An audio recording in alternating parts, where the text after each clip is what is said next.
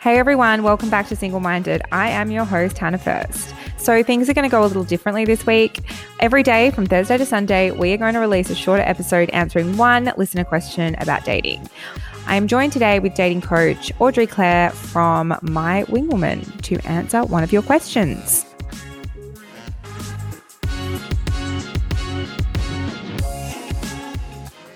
So today I am joined again by dating coach Audrey Clare from My Wing Woman for a quick episode where we will answer one of your dating questions. Welcome back, Audrey.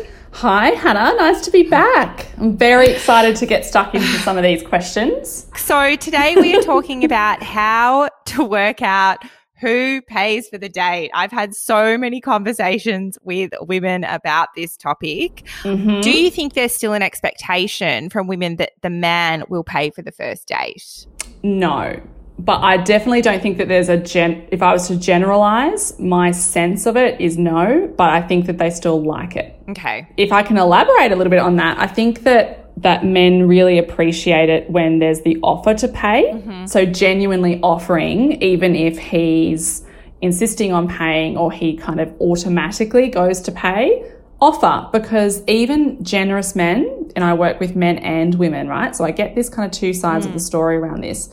Even generous men don't like to feel they're being taken advantage of, right? So by offering and kind of not just sitting back and assuming, because he will pick up on that, make sure there's a genuine offer to pay. So, maybe just be mindful of that even in the selection of where you go, because, if you can't afford to go Dutch at a really nice fine dining restaurant, maybe suggest going somewhere else. And one other thing about that expectation to pay and kind of wrestling over who pays at the end is, you might just decide, let's say he's someone that you definitely do want to see again, and it's a small tab and you don't mind picking up the entire tab. It's completely okay to turn it into a playful, flirty moment. So if you decide to pay, you could say, I'll get this one. How about you get it next time? Mm-hmm. Right? Yeah.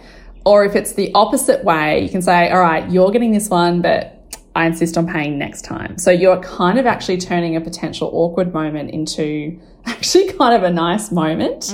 And the final thing I would say is that you really don't owe him anything if he insists on paying. Yeah. So if a guy's like, no, I've got this. No, don't be silly. I'm paying. Don't allow that to mean anything else. You do not owe him anything if he's insisting on paying. And if he thinks that, that's really kind of his problem, not yours.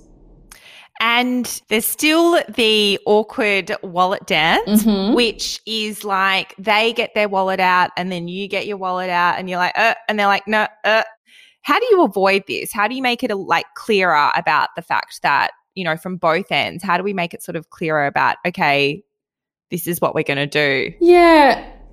Well, I feel like it's really not that complicated when you think about it, but it'll often be some other thoughts that are making it more complicated than it needs to be, like that point I just made about you're worried if he's paying, does that mean I owe him something? You're worried if you let him pay, does he think you're taking advantage of him? And that's the sort of stuff that creates that moment. So the first thing is to let go of that stuff and just, if you're happy to pay the whole thing, it's a small tab, offer to pay. Don't stress about him thinking for whatever reason, you're kind of trying to be too generous or whatever. Just offer to pay. If you want to go and split the bill, just say, hey, let's split it. Honestly, do not overthink it too much. For what it's worth, I very rarely get reports of this being a thing. Okay.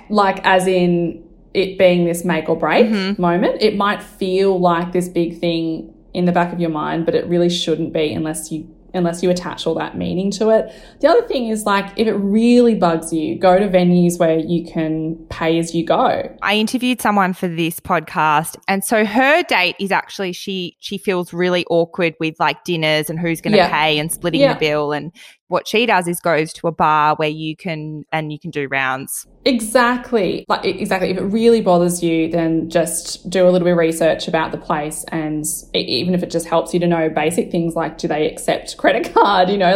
Things like that might just help you take out some of those reasonable causes for that awkwardness. Absolutely. But I think the biggest thing is just not to overthink that whole part of the date.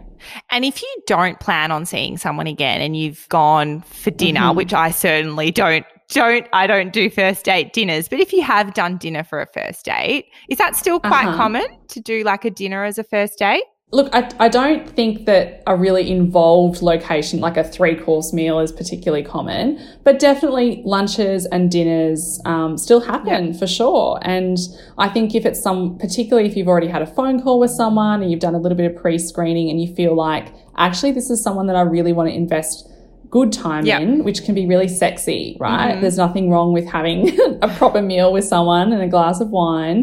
If the question is then like, do we split the bill? Because we don't want to see each other again. Yeah.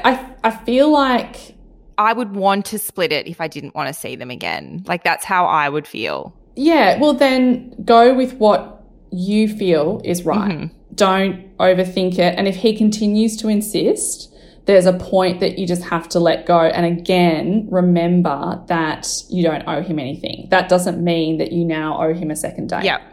So all you can do is you can only control what you can control, and that would be as simple as just offering to split it and being maybe a little bit more insistent than you might otherwise, but don't turn it into something that he's sensing means something more than what it actually does.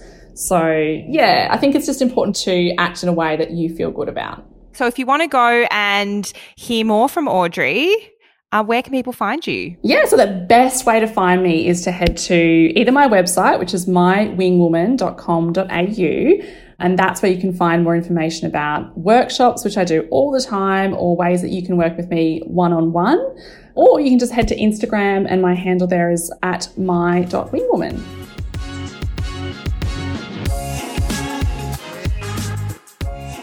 Thanks everyone for joining me today. We'll be back tomorrow with another shorter episode answering another dating question. So I'll see you then.